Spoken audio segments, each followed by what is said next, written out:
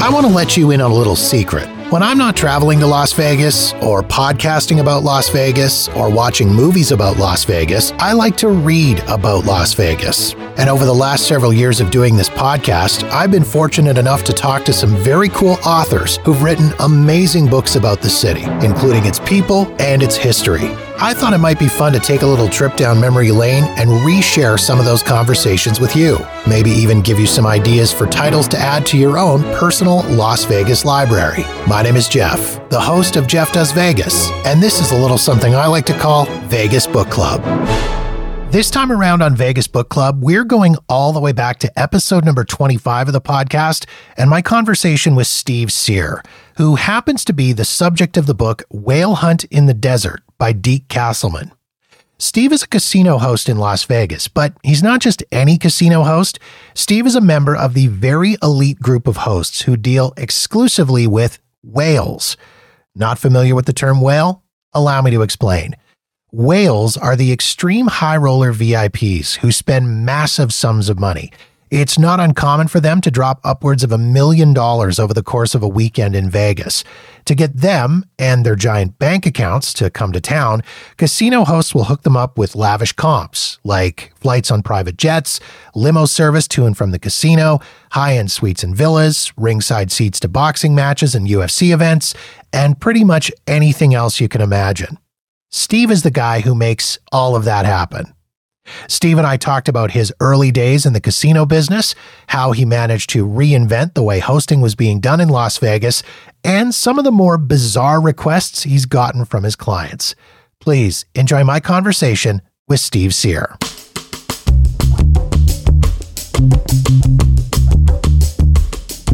When I first started my career 30 years ago, pretty much only gamblers came here. Gambler and show.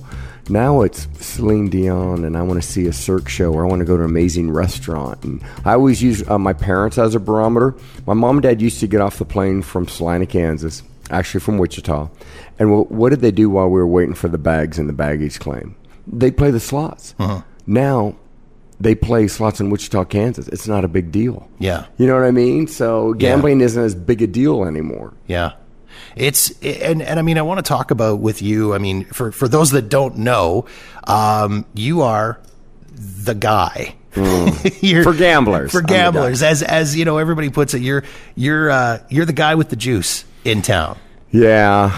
I said that once when I first came to Vegas. I had no juice. Now I am the juice, and that has stuck with me. But yeah, I'll take that. You know, if you're a gambler, I am the guy. After 33 years of taking care of gamblers, it's what I do. If you're going to play, you might as well have like an agent. You know, I tell people you wouldn't go into divorce court without a good attorney. Well, if you're a big gambler, and when I mean big, 25,000 and up, you need somebody to negotiate your deal. Uh-huh. Because you can play blackjack at a lot of places, you know. But can you split aces 4 times? Are you getting the best deal? Can you double down after a split? We have a mathematical advantage anyway on every game, so you might as well get the best deal. Uh-huh.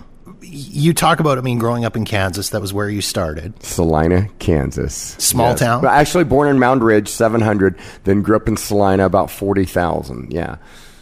2 high schools, and I ended up at UNLV. I was supposed to go back and run my dad's Howard Johnson Motel. Uh-huh. Thank God I didn't.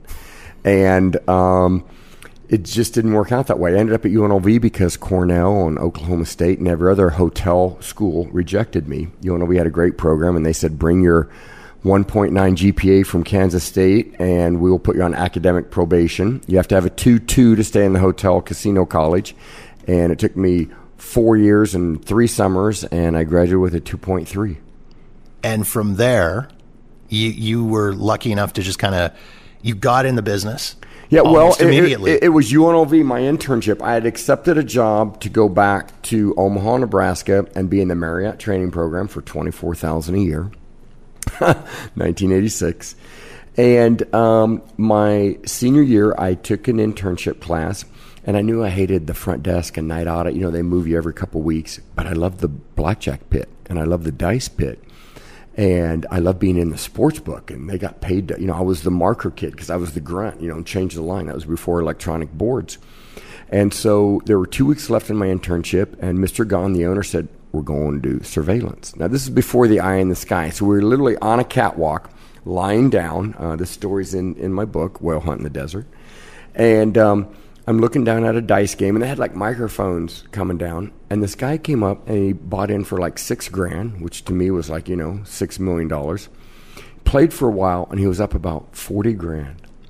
And this guy came over in a suit, and we could hear him was like, "What? No, flamingo bullshit. You're eating here. First of all, we're going to show you the penthouse, and I'm going to take you to Michael's tonight, our steakhouse." And I go, "Mr. Gahn, what does that guy do?" He goes, "Well, that's Kevin, my casino host." And I go, "What's his job?" "To keep him at $40,000 here." And I go, "I want to do what he does." I finished my internship. I started the next 2 days later. Mr. Gahn called over as a cash host at Caesar's Palace, which meant I was in the dice pit. If you bought in for $200 or more, "Hey, I'm Steve Sear, and I was supposed to invite you back the next day to the champagne brunch." That's how I got my first players. That's how I started. That's amazing. And I called my mom and said, I'm going to cancel the Marriott training program. She was upset, and she goes, "Well," this is in 1986. She goes, "Well," and she was pissed. And she was like, "Well, I hope you like Las Vegas. I know you hate the cold. The only other state you can even work in, Steve, is New Jersey." Love my mom, but I used to kid her for years. And I'm like, the only place I can't work now is Utah and Hawaii. I picked a career just like marijuana's coming and sports betting, and 30 years later, 46 states adopted it. Other than Utah and Hawaii, I rep now in 9 different states. So you're, the big thing for you, where you kind of grew yourself was here in Vegas, but now, like you say, you're everywhere. I'm one-stop shopping for the gambler. Yeah. And I represent casinos in the Atlantis, the Baja Mar, and I represent casinos, the Barona and Viejas in California, and I represent Norwegian Cruise Line. So you're freezing your balls off in New York, go on a cruise. It's 10 days. No one goes home winter. It's a beautiful thing. How many T-shirt shops can you stop at? So if you go on a cruise, baby, just write the check. Yeah. And every jurisdiction is different. I have to get licensed. I went through in 1999 after being fired for the 7th time.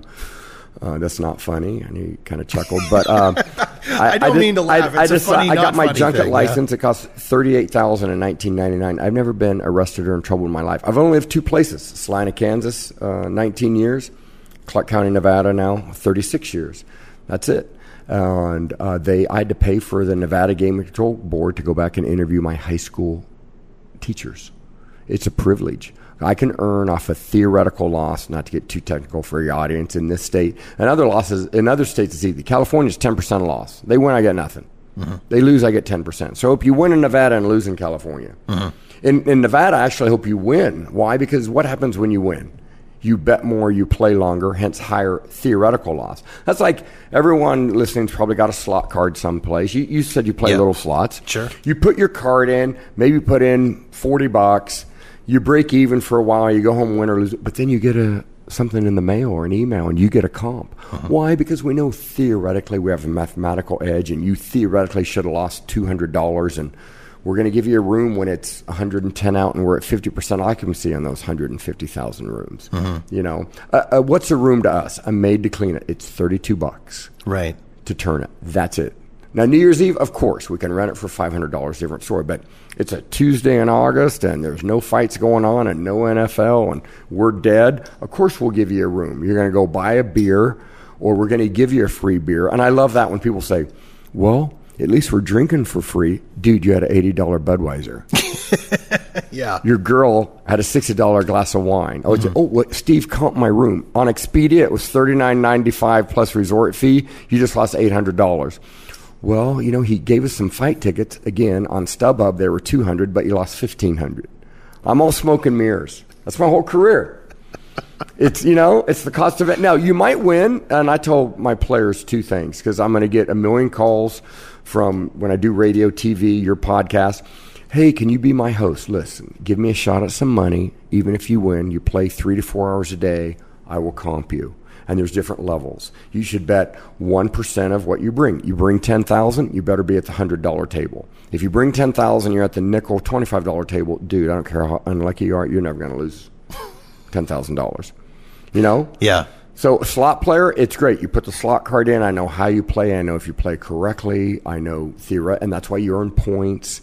But you can't just go on points, or they wouldn't need hosts. Mm-hmm. Maybe a guy. Look, my first mentor, this is what he made me do. He goes, how much money is a lot to you? And I said, I don't know, $500-600. He goes, bring it tonight.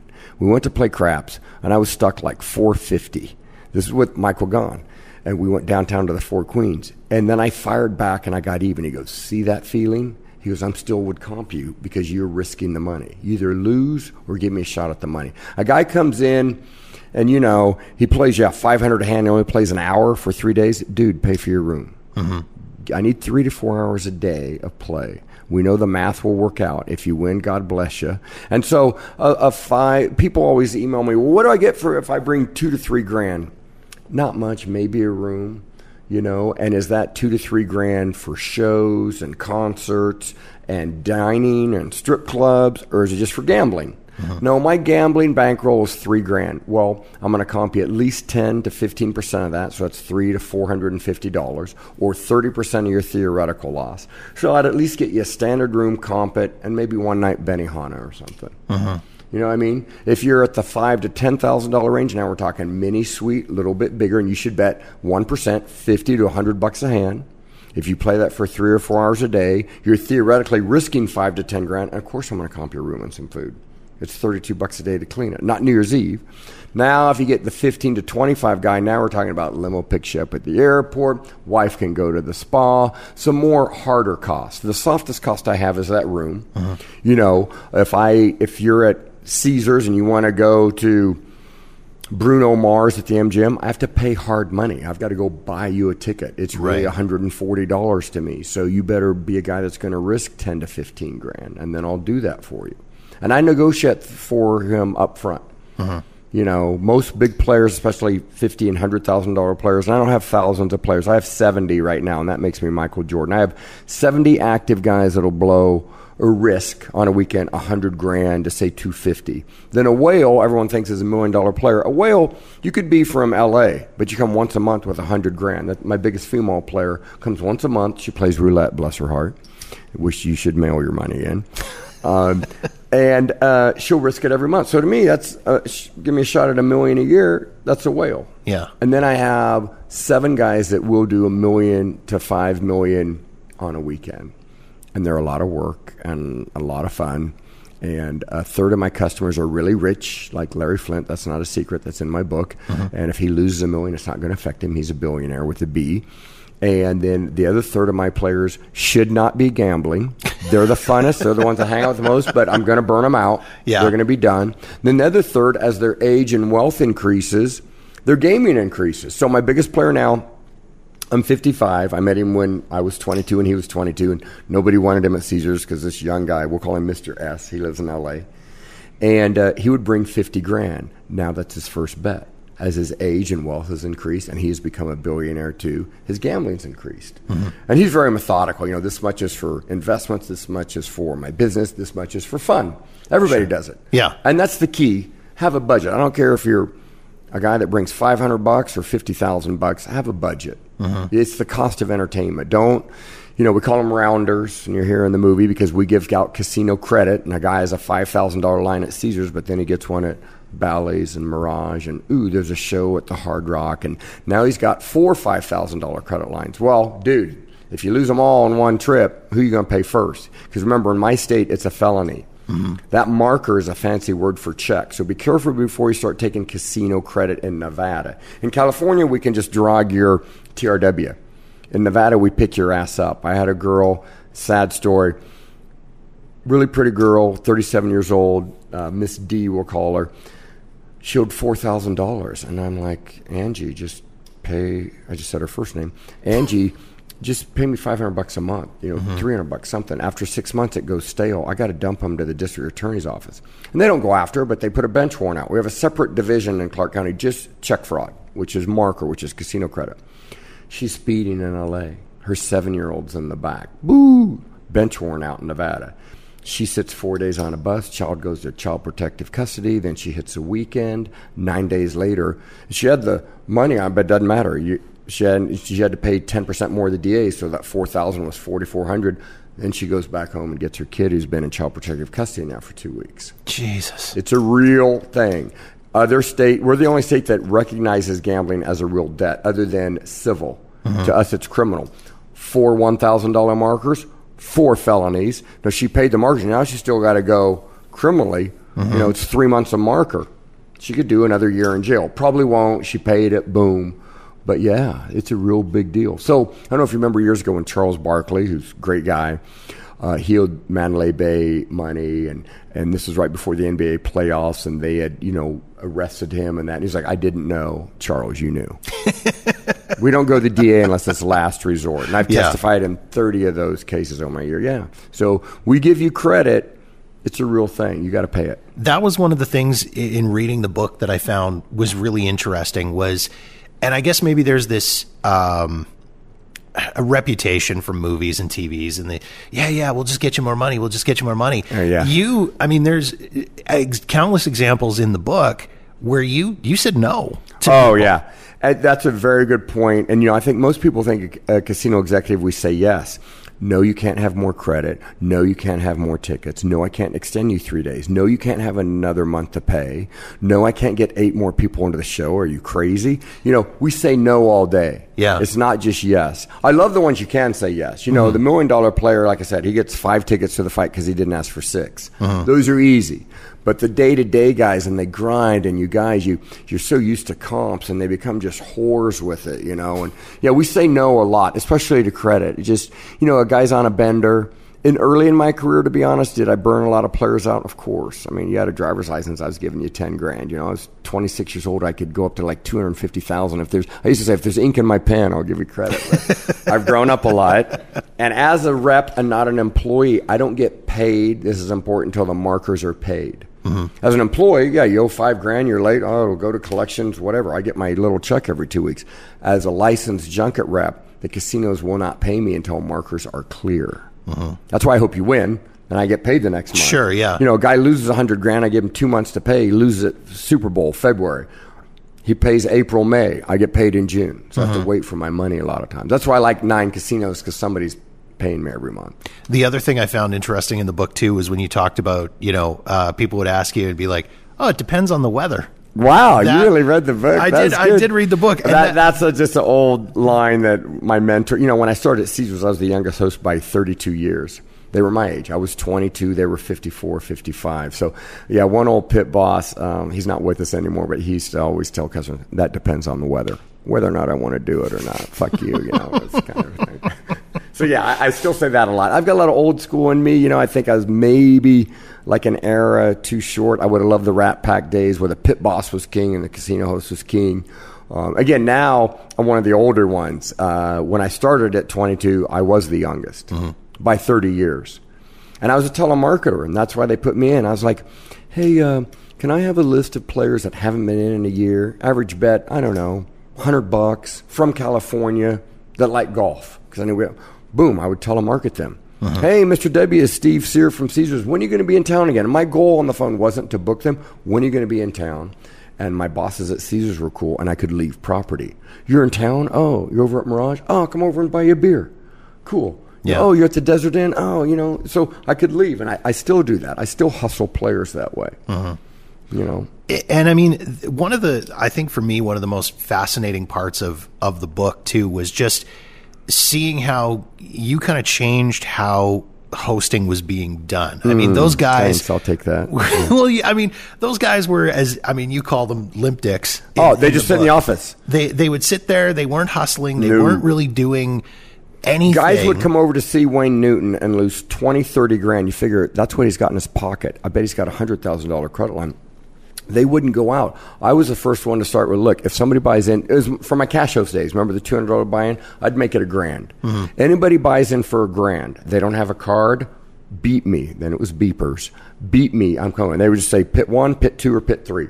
Where is he? Boom, he's over there. Dude, I mean, he just threw out $1,000. He didn't ask for anything. He's going to have a $1,000 cocktail is what it could happen if he gets stuck. He's just waiting for the show. You know, he's bored. His wife wants to go see Wayne Newton, whatever.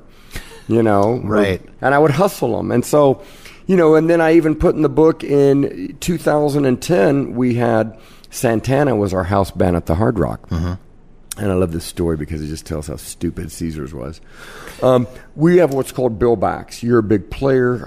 I don't have Santana, but I want to take care of you. So as a director or vice president, that we'd have a list, and you know, this is Mr. Smith from Caesars. I've got my player coming over. and Mr. Cook, and he wants 4 tickets to Santana and give him $1,000 comp. Well, I would teach the girls in VIP. I say, to identify him, I just need his date of birth. Because be on his driver's license. With date of birth and name, I can run what's called a central credit, if you read the book, which is like the TRW of gaming. And now I know exactly how Mr. Cook plays. I know he's a 50 line. He owes $35,000. 2 months ago or New Year's Eve, he lost $60,000 at Lake Tahoe and that. And so I do the same routine every night. And again, this was in the book. It's not a secret, and I still do it. The girls in VIP would give me then Mr. Cook's tickets. And I always had Skybox 3 for every Santana show, Thursday, Friday, and Saturday nights. And so, big player always comes, a little late. He's kind of panicked, goes to VIP. I'm sorry, what was your name? I don't see the tickets. I'd train the girls. And every time I'd score, they'd get $20 each out of my pocket, not the Hard Rocks. And so let me call the host on duty. I'd walk in my suit. Hey, Mr. Cook, Steve Sear. I don't know, fuck that. Come on, I remember you because you were at Tahoe last New Year's. I was there too because on the Central. Sure, Tahoe, yeah. It's a little bullshit there. And then I'd already run your Central, so I had your player card in me. Come on, now remember Caesars is paying for this. Come on, come up to my Skybox. Give him a ball of Dom. Caesars is paying for this. Now, hey, you know what we're going to do right after? We're going to go meet Santana, and we're going to get you a signed guitar because I remember how big a player you are. So you get a signed guitar, or Santana's Congo is sitting right behind you there. For our listeners, it's in my house. But and so now he feels obligated to me and say, hey, dude, do me a favor. I got you $25,000. I just need to copy your driver's license. Go down and make a little play for me. Boom, new player. Pissed off at his host there. Thinks I'm the hero. And that's how I get players. And then I earned 16% of his theoretical loss. So I'd pay the girls in VIP and I still do that shit today. Yeah. So, yeah, I mean, I don't know if I really changed it. I was more aggressive. Mm-hmm. And I didn't have players, and players are power in our business. And now, of course, I have a ton. I've lost a lot of players. I lose 20% of my database every year because they're sick of gambling, they're broke, or they're sick of Steve. The third one doesn't happen often, but it happens. And so I'm still doing it, and I like the business. I get a charge every time I walk through a casino. I'm sure you do too, right? Yeah. Or just Vegas. Yeah. I mean, you walk into the place, and it's just, you get that feeling. But you have casinos in Canada. Yeah, it's not the same, though. Why? It just doesn't, because it's Canada. Atmosphere? It's the atmosphere. It's just a different feeling in a Vegas casino. It's bigger, it's brighter, it's more exciting. There's such a cross-section of people there that are just so different from... People watching is key. People watching is... I mean, one. for me, it's like I say, it's food and shows, but it's also the people watching. I mean, if you can, if you can grab a 50-cent beer at the Bird Bar at the Flamingo and stand on the strip and just watch things go by, you are going to see shit that you do not see anywhere else in the world. Yeah. And to me, it's fascinating. My cousin is staying with me this summer, and he made that comment too. He goes, man, it's a lot cheaper to do things here than I thought it would be. Just that stereotype. And of course, Celine Dion and the O shows, and they are expensive. Sure. There's no doubt. But I can go see Santa Fe and the Fat City Horns on Monday night for $10, and it's a combination of Celine Dion's horn players and Jerry Lopez and people from the Donnie Marie Show and Santana's drummers, and they're kind of like a Earth, Wind, and Fire funk, and it's $10. Yeah. You can go see Friday Night Fights for $20 live on CBS. UFC Tough Enough fights or amateur Tough Enough fights, $15. I mean, you can walk into somewhere like Cleopatra's Barge on in Caesars and love that. David Perico pop strings and see performers that are that's a ship that moves in the water for our listeners inside for 2-drink minimum. You can sit there and see the backup singer for Rod Stewart and the string players for Celine Dion and the guitarist for Bruno Mars. That's what Santa Fe and the Fat City Horns is. They get together on Mondays and jam. It's such a like I say, you see stuff here that you're not going to see anywhere else, and that's one of, for me, that's one of the things too, there's for the single men out there. For the single ladies, a lot of guys. Our host too, is married and talked about his wife a lot at lunch, so I know he's in love. 20 years, most of them happy, as I like to say. She doesn't appreciate it though when I go around and introduce her as my first wife. She has a real problem with that for some reason. I don't know why. No, but she's maybe people don't get. I like this is my first wife. This is my first wife. 20 years of marriage. I think I'll keep her for now, anyways. Well, and last, Yeah, first and last. We'll go with that. Yeah. We'll give her a plug. You pissed off a lot of people when you started doing this hosting thing. I've been fired 9 times for a reason, and some of the hosts, I would say half of them, there's about 700 in town, half of them love me, half of them hate me. The ones that have worked with me, I think, appreciate how hard I work and my tenacity, but I say acquire, or they use the word stolen some players, but it's competition. Hey, you want Larry Flint's cell number? I'll give it to you. Good luck. Mm-hmm. I think you just have to have that confidence in yourself, and I've kind of reinvented myself over the years. I haven't been a stick in the mud, and I network constantly. When I go to the Indy 500, I'm having fun, or the opening of Del Mar Racetrack, but I know the guys at the $100 windows at Del Mar, and I'm buying them lunch and saying, hey, who are your players? I constantly am trying to, it's almost like a curse, because when I go to a party sometimes, and everyone knows that's how I am, like, oh, Steve, I want you to meet this guy. I'm like, dude, I don't want to meet any more people. I am fried. I don't want to meet anyone. I'm trying to get laid tonight. That's what my goal is, so. Is there still a lot of that whole stagnant attitude in Vegas, do you think? Yeah, it's still a problem. And complacency. And, look, you can be a dealer at, Bellagio and take home $70,000 a year. And some people work to live and some live to work. I love the different challenges, and that's why I do everything from, being a minister to amateur boxer to work for 9 casinos. So I'm a little bit different. I only sleep 4 or 5 hours a day. Ever. Since a teenager. So I know I'm a little different. And I tell people, I have a beautiful daughter that just graduated from University of Oregon, and a divorce made me a better father, because Sunday, Monday, and part of Tuesday I was just dad, and the other 4 nights a week I could be an orangutan and be out till 5 in the morning at the strip club. So I think I spent more quality time than, I think Savannah would agree with that, than most fathers that come home for an hour here in the daytime. We had no distractions. I lived in California 3 days a week for 16 years. Doing this job, you talk about living to work versus working to live. Is it a 24/7 gig? Oh, yeah. My phone's never off. Gamblers don't, it's not 9 to 5. Gamblers don't, you can't pick and tell them when to gamble. They're going to go when they want, and they're going to, especially rich people are spoiled. They call Friday when it's a big Mayweather fight. We got no rooms left. Oh, yeah, I'll be in tomorrow at 2 o'clock. Pick me up. Shit. Well, I don't have any rooms. I have to bump somebody. And we don't, in my business, we don't, a lot of businesses, we treat every player like a high roller. We treat every player the same. No, not every player gets the ringside tickets and 8 o'clock dinner and meet and greets to the entertainer. So we don't treat every player the same. And you might have booked it from Montana 3 years ago. You got bumped because my big guy that just lost $80,000 needs 2 more rooms, and you're gone, and we're walking you to Super 8, and I don't give a shit. So Bill Gates is at the Hilton. This is a true story. It's in the book. Do you remember this story? I believe so, yeah. Okay, so, he's paying $10,000. This is in like 98. He's paying $10,000 a night for the Verona Villa, which was 15,000 square feet. My house here now is 2,800 square feet, and it's big. So 15,000 square feet. Bill Gates is the keynote speaker at CES. That's the Consumer Electronics Show every January. Yeah.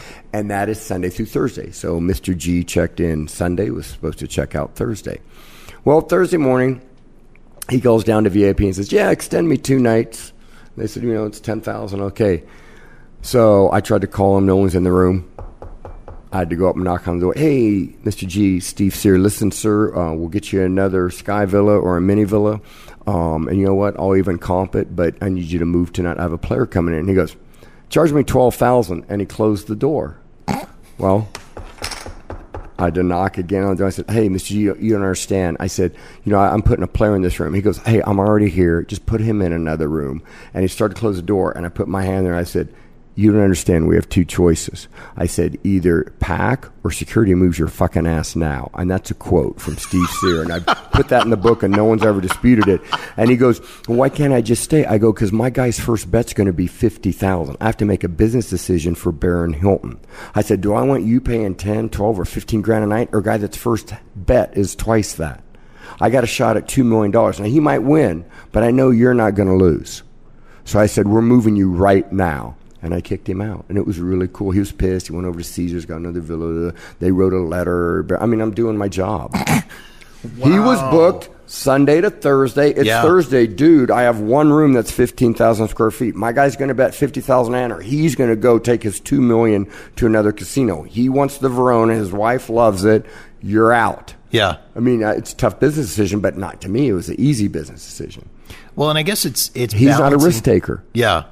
Well, he didn't want to gamble. And for you, it would be balancing that risk versus, balancing friendship or niceness. I mean, there's not a lot of people in the world, I would think, that could say they told Bill Gates to move his fucking ass. Yeah. I said, we got to go, because I'd rather Bill be mad at me than my player. Yeah.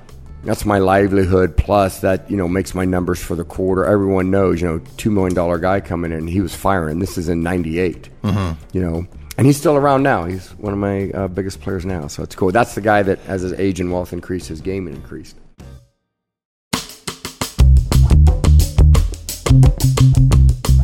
We talked a little bit. We went out for lunch before we started doing the interview. We were talking a little bit about, how it is you get paid, because you're essentially getting a percentage on, and we talked earlier here about, potential losses versus actual losses. Correct. And so you're getting paid on a percentage of that, and that's coming straight from the casinos. Correct. So what's cool is I'm just the broker. I'm a weenie. If a guy wins $1 million, the casino pays him. If he loses $1 million, he has to pay the casino. I'm like your stockbroker. Mm-hmm. I get action on the trades, and the trades here are hands played or dice rolled or slot handles pulled. Mm-hmm. So and once a player is coded to me, he's mine for a year.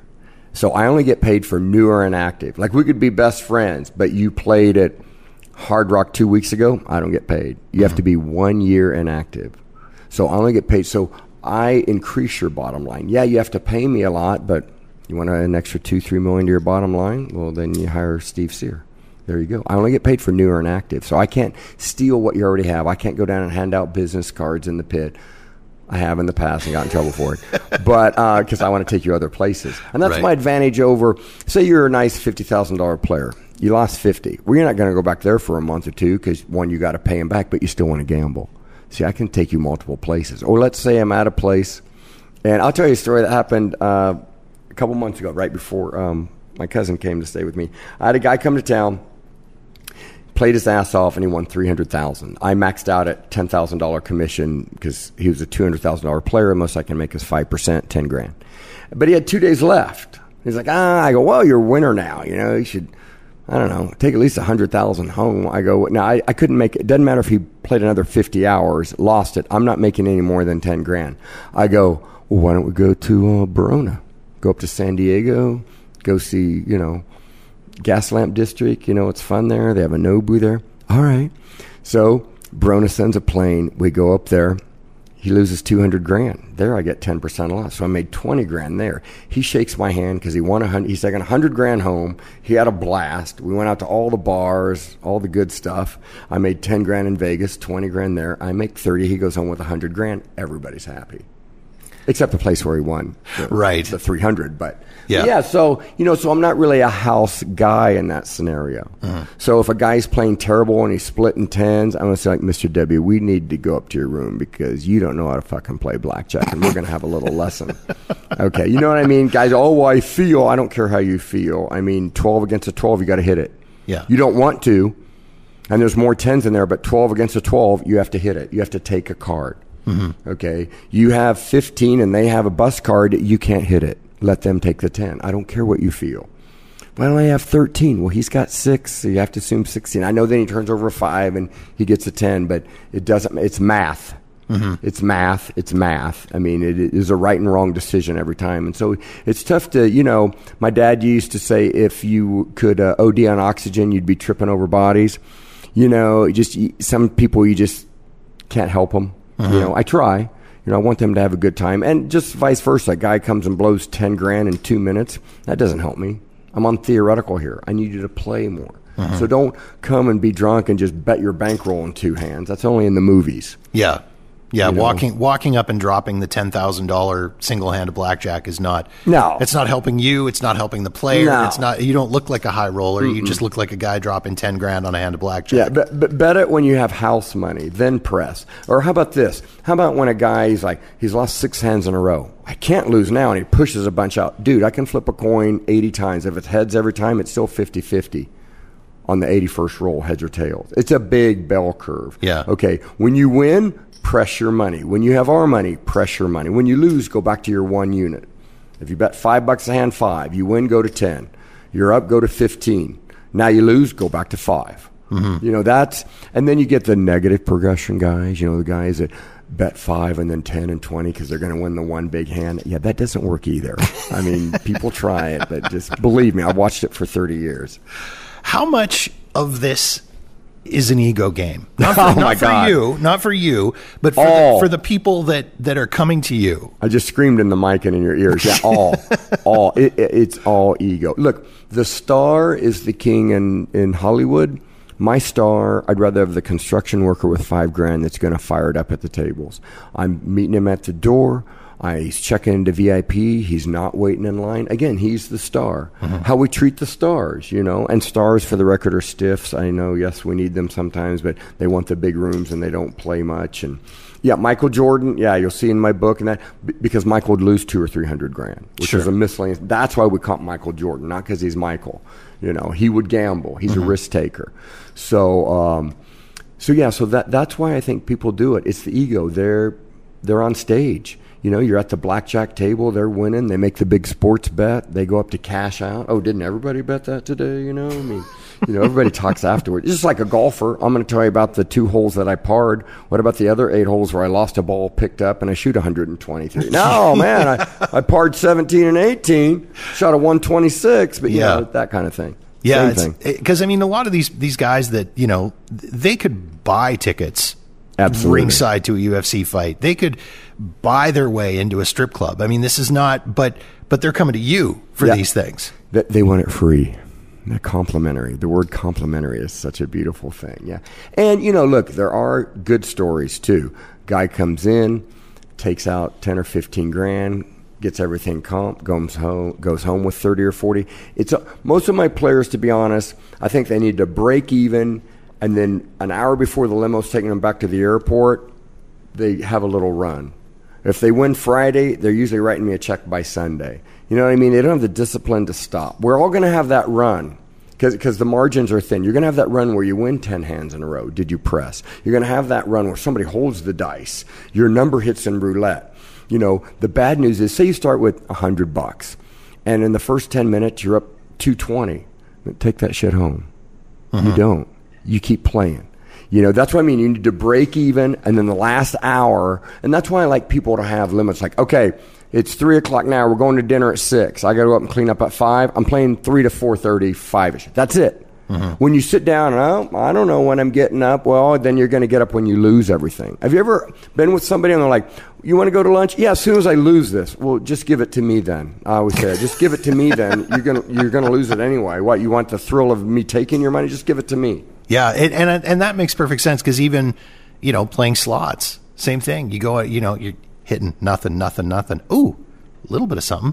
Ooh, a little bit more of something.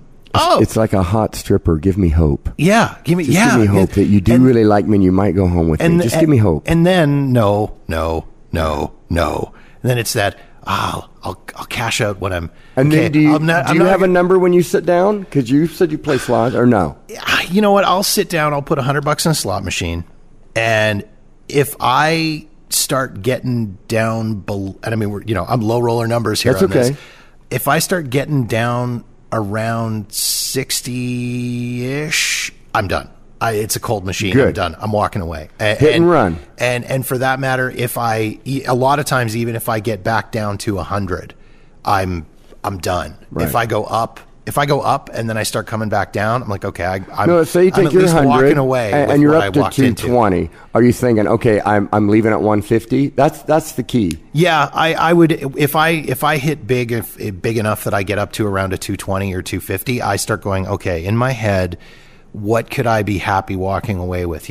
I'd be happy walking away $50 up. If you double when was the last time you doubled your stock portfolio in a day? Never. Yeah. Okay. So if you double your bankroll, I don't care if it's $20, 20,000. I tell people, if you double your bankroll, take half home. If you start with 100 and you're up to 200, you better walk at least that session with 150. Mm-hmm. Get up. And say you're playing quarter machines. All of a sudden you're up and your hundred's $200. Now go to dollar.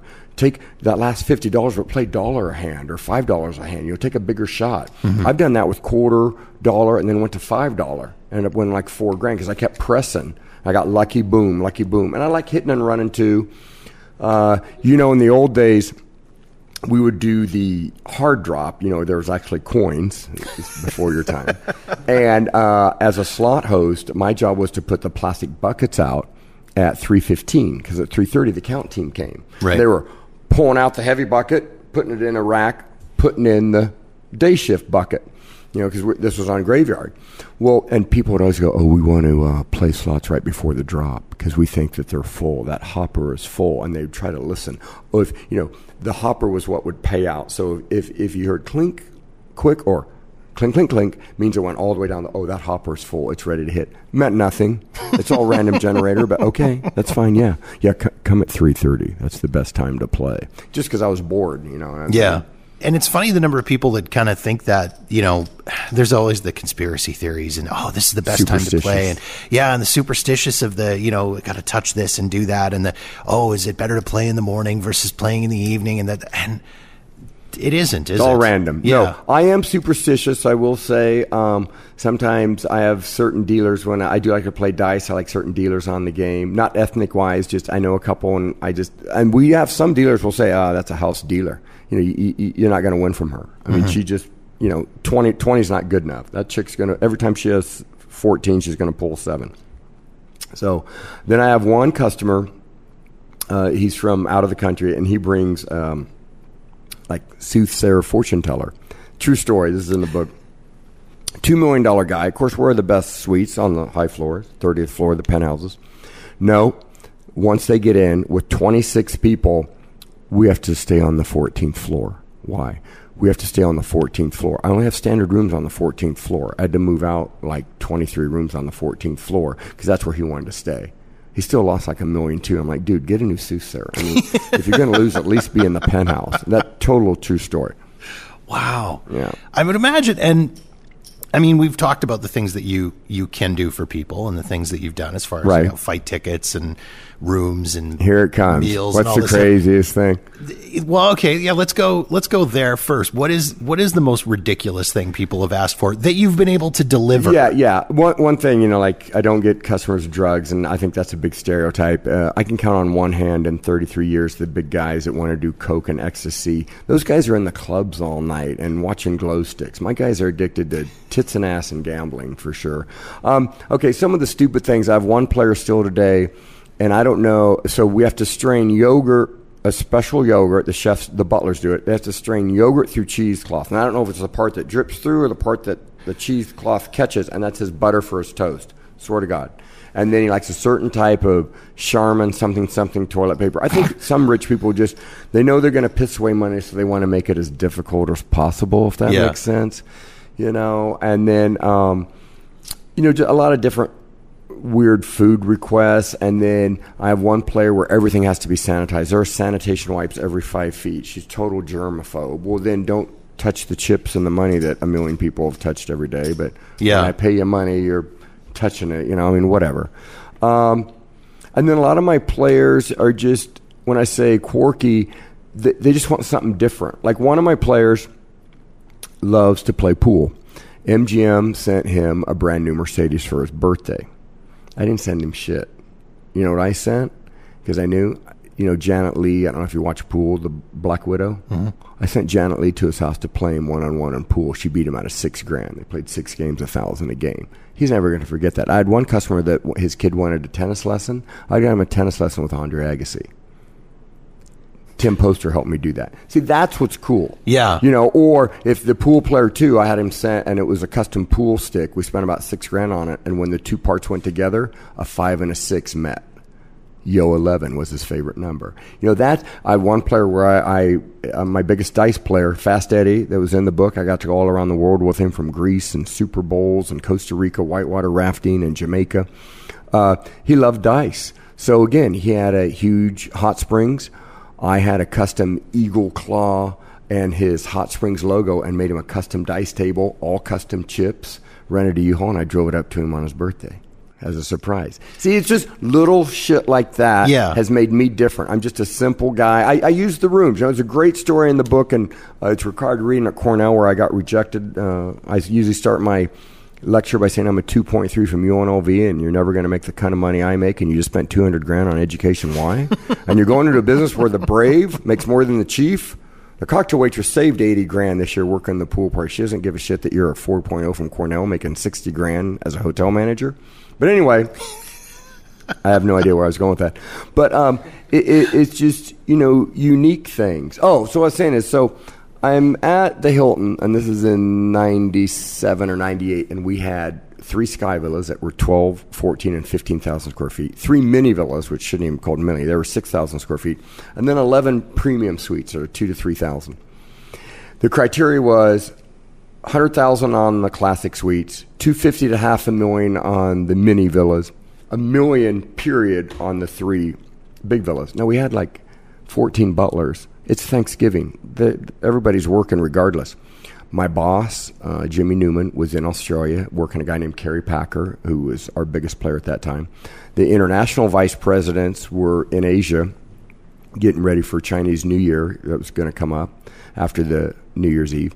And then my other 2 bosses were gone. So Steve was like number 1, right? I was, whatever my title was, assistant vice president. You know, I'm 27 years old. So I'm like, you know what? It's Thanksgiving, and a room's just a room. I started to fill the rooms. I called $25,000 players and said, hey, how'd you like to have one of the classic suites? It's 3,000 square feet. Bring your friends. I'll serve you Thanksgiving. But I go, don't bust my balls on your airfare. I'm not paying you any hard costs. Okay, we'll come. Then I would call like $50,000 players. Hey, how'd you like a mini villa? 6,000 square feet. Bring 3 or 4 other couples. You can have masseuses all the time. Then I called $250,000 players. One of them lives right across this road. I won't say his name. And said, man, bring 30 friends. I'm going to give you the 12,000 square foot suite or the 15,000 Verona. So my boss calls me from Australia, Jimmy Newman. He's like, what the hell is going on? The butlers called me. He said, out of the villas, you've got 15 of them booked. The villas were the premium rooms. I'm like, yeah, I'm going to save 2 for you. Don't worry. He's like, well, who the hell do you have coming in? I said, don't worry. It'll be fine. I hung up on him. He was in Australia. Like, what was he going to do? Bottom line, net, 612,000 profit. Yeah, we didn't win $1 million, but the rooms are empty. The villas were used 30% of the year. So there's 300 days in a year, right? So 36. So 100 days a year they're used. 200 and some days they're not used. That's what makes me different. It's just a maid to clean the room. Now the butlers got tipped. They made money and weren't bored. We're paying them anyway. Their salary plus tips. The cooks are there. Let them cook. The dealers are sitting there anyway. You know, Thanksgiving we're dead. We're maybe 50% occupancy. So out of 3,000 rooms, I had 1,500 open. You know what I mean? Use the rooms. New Year's Eve, of course not. Now, the old school of thinking, meaning the old guys would be like, well, now that player's always going to want that. No, he won't. Hey, you know, Mr. C, yeah, you come in August, I'll get you the villa. You come New Year's Eve or Super Bowl Sunday, you're not getting shit. Uh-huh. Create a trip with the product you have. I mean, isn't that business 101? I was just using the product. And that was one of the neat things in the book, and I can see how it would be hard for people to wrap their head around that, like the old school bean managers. Counters. Yeah, like the whole attitude of, yeah, what's it going to cost me? This room's going to sit empty, or it's marble. It looks the same 30 years later. You can't beat it up. If they do, we have their credit card. We'll charge them. You're going to pay a maid $50 to clean this room, or it's going to sit empty, and nobody's gambling. And she's on staff anyway. Oh, yeah. And then the dealers have a chance to make some tokes. They're all pissed off because they have to work the 3 days. You know, that's Thursday, Friday, Saturday. The Wednesday night is the biggest bar night. Everybody wants to go out, locals. Nobody's there. They're all with their families, you know. But and we made Thanksgiving dinner for everybody. I didn't pay many airfares. Yeah, $600,000 net profit. And that little stint kind of got me my notoriety. And I was there a decade. And I kept stealing players by telemarketing. And that's what got the attention of other casinos, and my boss would get a call, and you know, I pulled One guy off a dice game from the Desert Inn. That was wrong. I impersonated a room service captain at MGM. That's why I'm still barred from their high limit room. Okay, I don't do that shit anymore, as far as you know. But, but that's, look, if it's morally, ethically, and legal, do it. Don't you hate going to a restaurant and you just wanted green beans? They have it. Oh, but it doesn't come with the chicken fried steak. Just give them green beans. You know what I mean? If it's morally, ethically, and it's legal, just do it. Mm-hmm. The guy wants to pick out which ball spins around on the roulette wheel. We have a small ball or a big ball, so if it's a female player, we just have the dealer say, which one of my balls would you like to play with? It's funny. It's legal. Let him pick out the ball. Oh, no. Today no, it's bullshit. Yeah. A guy wants a private game, you're dead, give him a private game. It shouldn't take an act of Congress. As long as you'll bet $100 a hand, give him a fucking private game. And he'll play at 1 PM to 4 when we're dead. Swing shift? Of course not. It's a $500 game. To me, it's just common sense. It's picking battles. I agree. Is what you're saying. I agree. Yeah, that's a good one. Why give all this pushback on something if it's not going to cost you any real huge amount. It's not going to cause any big problem. Just do it for the person. That's why in my career, I've not played well with others in corporations. But when I worked just for Peter Morton of the Hard Rock, I thrived. Tim and Tom, I'd still be there. The young guys that owned the Golden Nugget and then sold it and made $100 million in 14 months, I'd still be there. Benny Binion, when I worked just for the Grandson at the Horseshoe, I thrived. Gary Ellis, I worked just for him, I thrive. It's a big corporation, a bunch of vice presidents, I get fired. And, I mean, you've been here a long time now, and you've seen the changes in Vegas. Do you think it's starting to make that way back? Are the corporations finally cluing in that what we're doing is wrong? But kinda, I hope. We had that phase. I don't know how long you've been coming to Vegas. 5-6 years. Okay, well, before that, like MGM for a while had a theme park. Mm-hmm. We were going to be family friendly. Well, that didn't last very good, did it? No, yeah. Okay, yeah. So now we're going back to what I like is adults. Strip clubs. Why do you think all the conventions come here? It's 110. But we have all the adult nightlife. And now we've already got pro hockey, and the Raiders are coming next year, so that's going to be big. Yeah. So, like I say, it's interesting to see sort of the changes that have been happening in Vegas. And like I say, I mean, they started hitting everyone with the resort fees and the parking fees. Do you think comp drink fee, earning your comp drinks. I went to the Rio when my friends were playing in the World Series of Poker, and you put your card in after so much play, like you have to run $7 through it, print you a drink comp. No, man, I sit down, give me a beer. Mm-hmm. I mean, I think some like Derek Stevens downtown at the D and the new Circa, he gets the old school, and you can get a private game. And I think they're capitalizing on how stiff and stuck up the corporations are. Gary Ellis on his ads at Little Ellis Island Pub Casino says, we will always pay 3-2 on blackjack.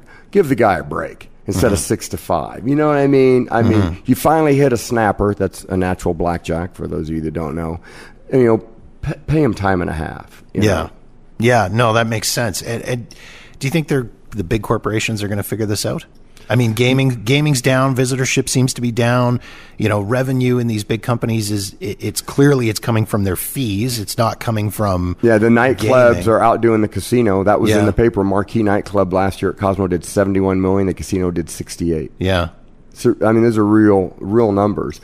I don't know. I think they're just not risk takers. I don't think they're going to get it, and I think that's why a lot of my players like to go to the Indian casinos because they're more old school. Mm-hmm. Viejas and Barona, and a lot of my players go downtown at the Golden Nugget. Look, $10,000 player. I love the Cosmo. It's beautiful. It'd be where I would stay if I was a high roller. You lose $10,000, you get your room comped. Mm-hmm. Maybe some food. That's it. You risk $10,000 at the Golden Nugget. Limo picks you up. You check into VIP. Get a nice suite. Wife can go to the spa. Go to Vic and Anthony's for a nice steak dinner.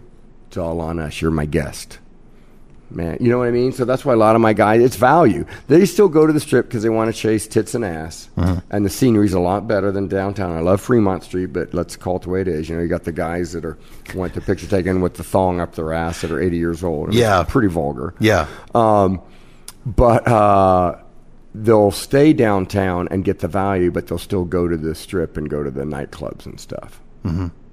I mean, nightclubs have really, when I first started, there weren't any nightclubs in the casinos. You'd go to Shark Club or Botany's, which were outside, and then Light Group changed everything. And then all of a sudden the DJs got big. I thought that was a fad, but that's not going away either. I mean, Cardi B, it's amazing the crowds they draw. Yeah. It's $60 just to walk in before you buy a $12 beer.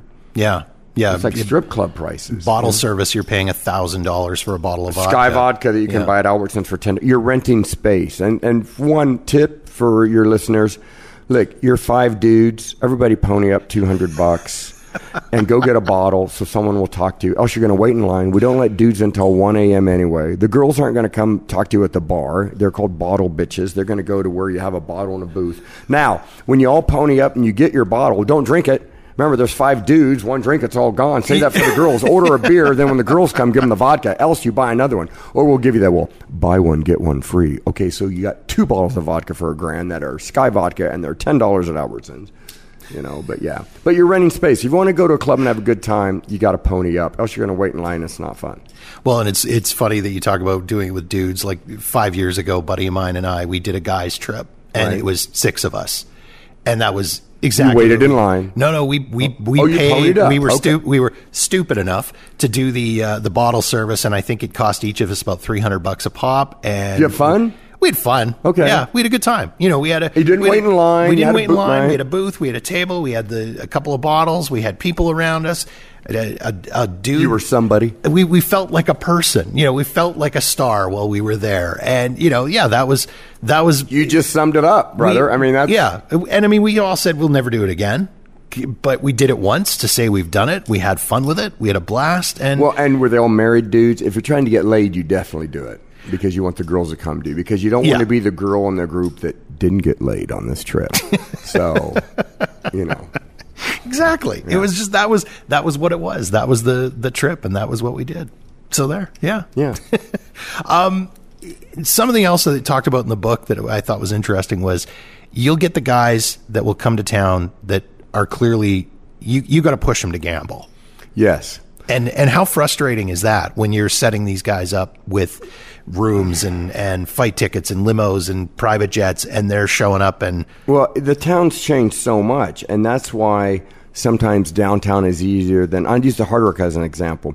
You get into the Hard Rock in the afternoon, it's Friday, the pool's thumping, Snoop Dogg's out there, so your girl wants to go out there, you get a cabana, it's a blast, it's 100 degrees out, you drink, you're tired, okay? Now you got to go back, shower. Now you got to take her to a nice dinner. After dinner, she wants to go see Santana. After Santana, it's midnight, the club's open. We got to go to Bada English and, enjoy the nightclub. When are you going to gamble? I'm like, dude, you got to... And golf, fuck that. Golf is 4 hours in the heat, and you're going to be... So leave the golf clubs at home. Yeah. You're a golfer, go to Palm Springs, okay? I hate that. And I have guys that bring golf clubs just because they tell their wife they're golfing, and the clubs never get out of the trunk. I've actually made invitations to guys. Yeah, Steve Sears' 3rd annual golf tournament. I don't golf. It's so funny. I do every now and then for like a tournament or something, but... you asked a good question. It is tough because that's part of the deal. I don't want to rent the room. If we rented the rooms, my department, player development, didn't do their job. Mm-hmm. I don't want to rent the room for $2,000 a night or whatever the number is. And no, I want somebody to risk $20,000 for that room, win or lose. And then the math works out. So, to justify that, and the bean counters are up your ass, it's tough. Well, because they would be looking at this and going, why are we giving this guy... I'd rather get the $2,000 a night. I gave him this and picked him up and bought him Cristal, and then he played 42 minutes. Yeah. And so you better lose or give me a shot at the money. And it's my job to manage those people. I think I'm pretty good at, I'm not afraid to tell a guy the way it is, and I don't have fear of loss. A lot of young hosts are like, I don't want to lose this player. I have so many players, it doesn't really matter if there's a few, believe me, my top 10, I don't want to lose any of them. But they're easy, and we've had so many rodeos together. We've screamed and yelled at each other, and they fired me, and I've told them to eat shit, and, but it's a love-hate relationship. I'm their friend on Friday, and they owe me $300,000 on Sunday. I'm like, dude, I'll call you in a couple weeks. We gotta start paying. You got to pay me $100,000 this month, and then they want a discount, and I can get it for you, but I need more. And remember, I don't get paid till they pay. And so, clearly the whole idea of discounts on losses is something that's not applying to this guy sitting here paying, dropping $100 in the slot machine. No. How is that kind of determined? Well, it originally was created to entice you to come back quicker. You lose $1 million. Of course, I'd give you 3 or 4 months to pay. I'll tell you what, but if you pay in 30 days, I'll eat 10% or $100,000, because then I got a shot at your money in 2 months instead of 4 or 6 months. A guy comes New Year's Eve and gets his ass kicked. God, I want that guy to come back Super Bowl, but he's got to pay and play. So then I go to my boss and say, I'll tell you what, he's going to eat. If you eat 15%, I'll get him to pay $850 and have him back in a month. Boom. It's air. The accountants would argue it's air. If I give you a $10,000 credit line right now, you go to the tables and lose it, I lost pieces of plastic. There's no cost of goods sold. If I owned Walmart and you go buy $5,000 worth of TVs, yeah, I made money on you, but I had a cost of goods sold.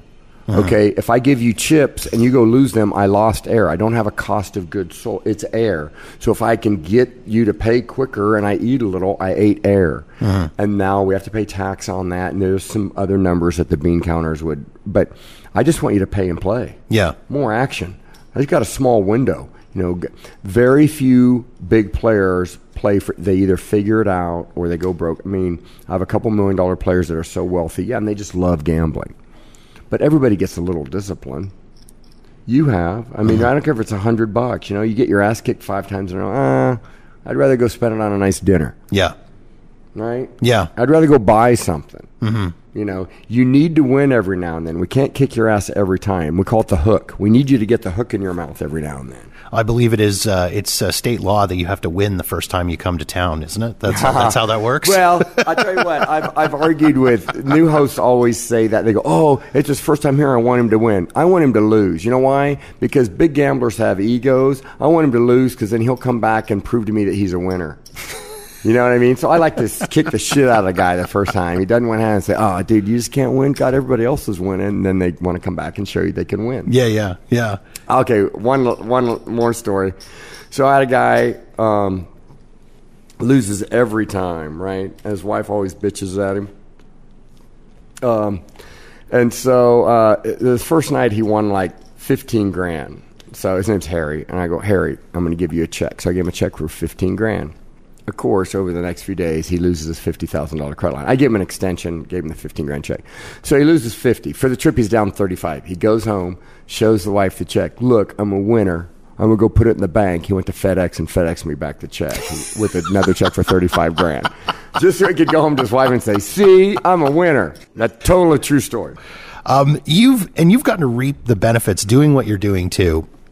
You've gotten to reap a lot of benefits, a lot of perks, getting to travel and do that kind of stuff as well. Super Bowls, Kentucky Derbies, trips, Hawaii, Greece for 2 weeks on a 110-foot yacht with servants. Yeah. No, I mean, I've got to live the lifestyle of a high roller without risking or doing it, even when I was a grunt, making $35,000 a year. So, I mean, that part's been really cool, and that's why I love it. I still get excited about the job. I still get excited when I walk through a casino and people are cussing and yelling and betting. I like that type A personality. I like the guys that, again, my funnest are the people that should not be here. But they're the ones I like to hang out with. They're nuts. Yeah. And I think the other thing is people say, "Oh, I bet a lot of your big players are doctors and lawyers." No. Doctors and lawyers are stiffs. They're married to their job or their house. Okay, and good for them. I'm not the brainiac. I'm not curing cancer. But my guys are entrepreneurs. They own strip clubs. They own bars. One of my guys invented the Erie Deary lure, the flip thing on a fishing lure. But every lure it goes on, he gets a royalty. I don't think Mr. G finished high school, but he brings $50,000 every month. Wow. Yeah. Another guy, objects in mirror are closer than they appear. Every car that it goes on, he gets a royalty. There's over 1 million cars made a year. Isn't that cool? That's amazing. Yeah. One of my guys own grocery stores, Another one of my guys, he'll say, "Oh, I wash cars for a living." Yeah, but he owns 17 car washes. He washes 2,000 cars a day.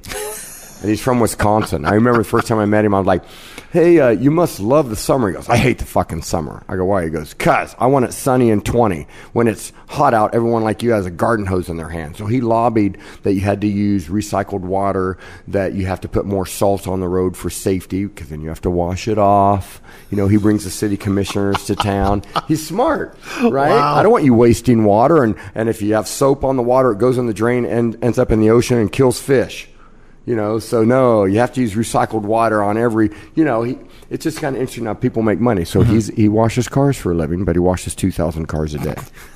But you do have the celebrity clients as well, or the celebrity customers as well. Very few. You know, Mike, Montel, Michael Jordan, yeah, and that's it. And Larry Flint. Other than that, you would never know my whales. You would never think. You would think some of my whales would be like "Will work for food" sign on the highway. You would never know they got big money. You know. Are you getting a lot of international guys now? A few. You know, I'm not. We have whole other departments for that, and I don't speak the language, and I'm white boy. But my first $1 million players were from Thailand and stuff, and that's other stories that I hope you buy Whale Hunt in the Desert and read. But yeah, so I'm not big international. I'm just, you know, American player, and about 70% of my players are table games, blackjack, baccarat, dice, probably more dice than anything, and then the other 40% is slots, and I'd say I'm about 70-30 women to men. Used to be 95% men. Yeah. More women whales now, for sure. Interesting. Because they're independent. They tried blackjack or craps at home online where they weren't intimidated. Now they want to sit at the table and be social. You know, table games are social games. A slot player, he don't want to talk to anybody. I mean, you talk to people all day and this. Last thing you want to do is go talk to people. Yeah. You know, I like video poker because I sit in my own world and play. I like double-double, which, you know, I'm going for aces with the kicker. But, yeah, so the dynamics have changed. And I looked the other day, I used to have more of my top 70 players, my $100,000 players over 45. Now I have more $100,000 players under 45 than over 45. What's that tell you? You know, I mean, again, a third of them are going to be broke before they're 50, but God bless them. Yeah. And they just, gambling is not the sin anymore. Like the first story about with my mom, it's not in 2 states, it's in 48. It's part of our culture now, I guess. It's not just for the wise guy anymore, right? Just like sports betting. I mean, you're going to be able to go to the Raider game, bet the game in your seat on your mobile device. That's crazy. It's great. I mean, it's great. It's great. It's great, but it seems crazy, and it seems like it has the opportunity to be bad. I mean, there's going to be some bad stories. Professional sports coming into Las Vegas was always such a big, which I don't know why, because we are the anyways. police. You know, we don't want to fix game. That hurts us. We are the whistleblowers. I mean, you know, your bookie is going to fix the game. We're not. We need the game on the square, you know.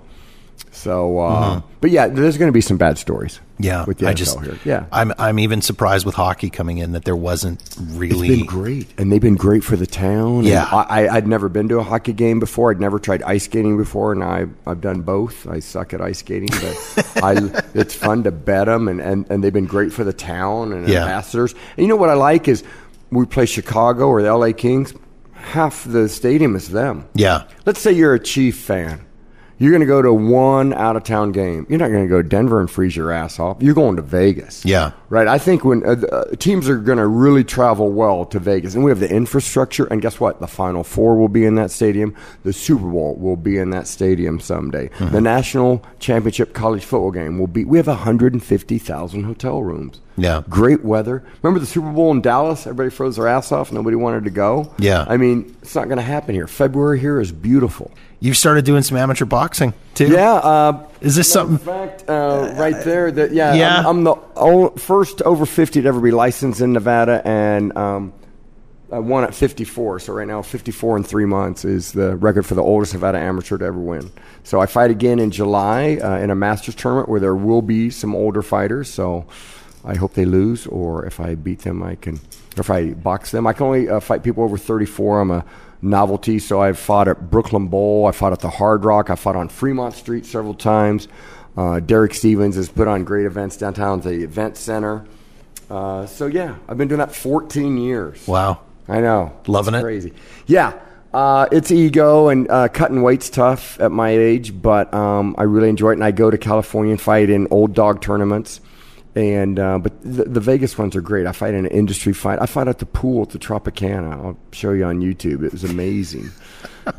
2,000 people out there. Yeah, it's really cool. That's fantastic. And one of my best friends is Derek Harmon, ex-intercontinental light heavyweight champion of the world, and David Sample, Coach King, Skipper Kelp. I'm around all these pros, and I'm the worst person on my amateur team at my gym, but that's okay. I don't win a round until I actually fight, and then hopefully I do.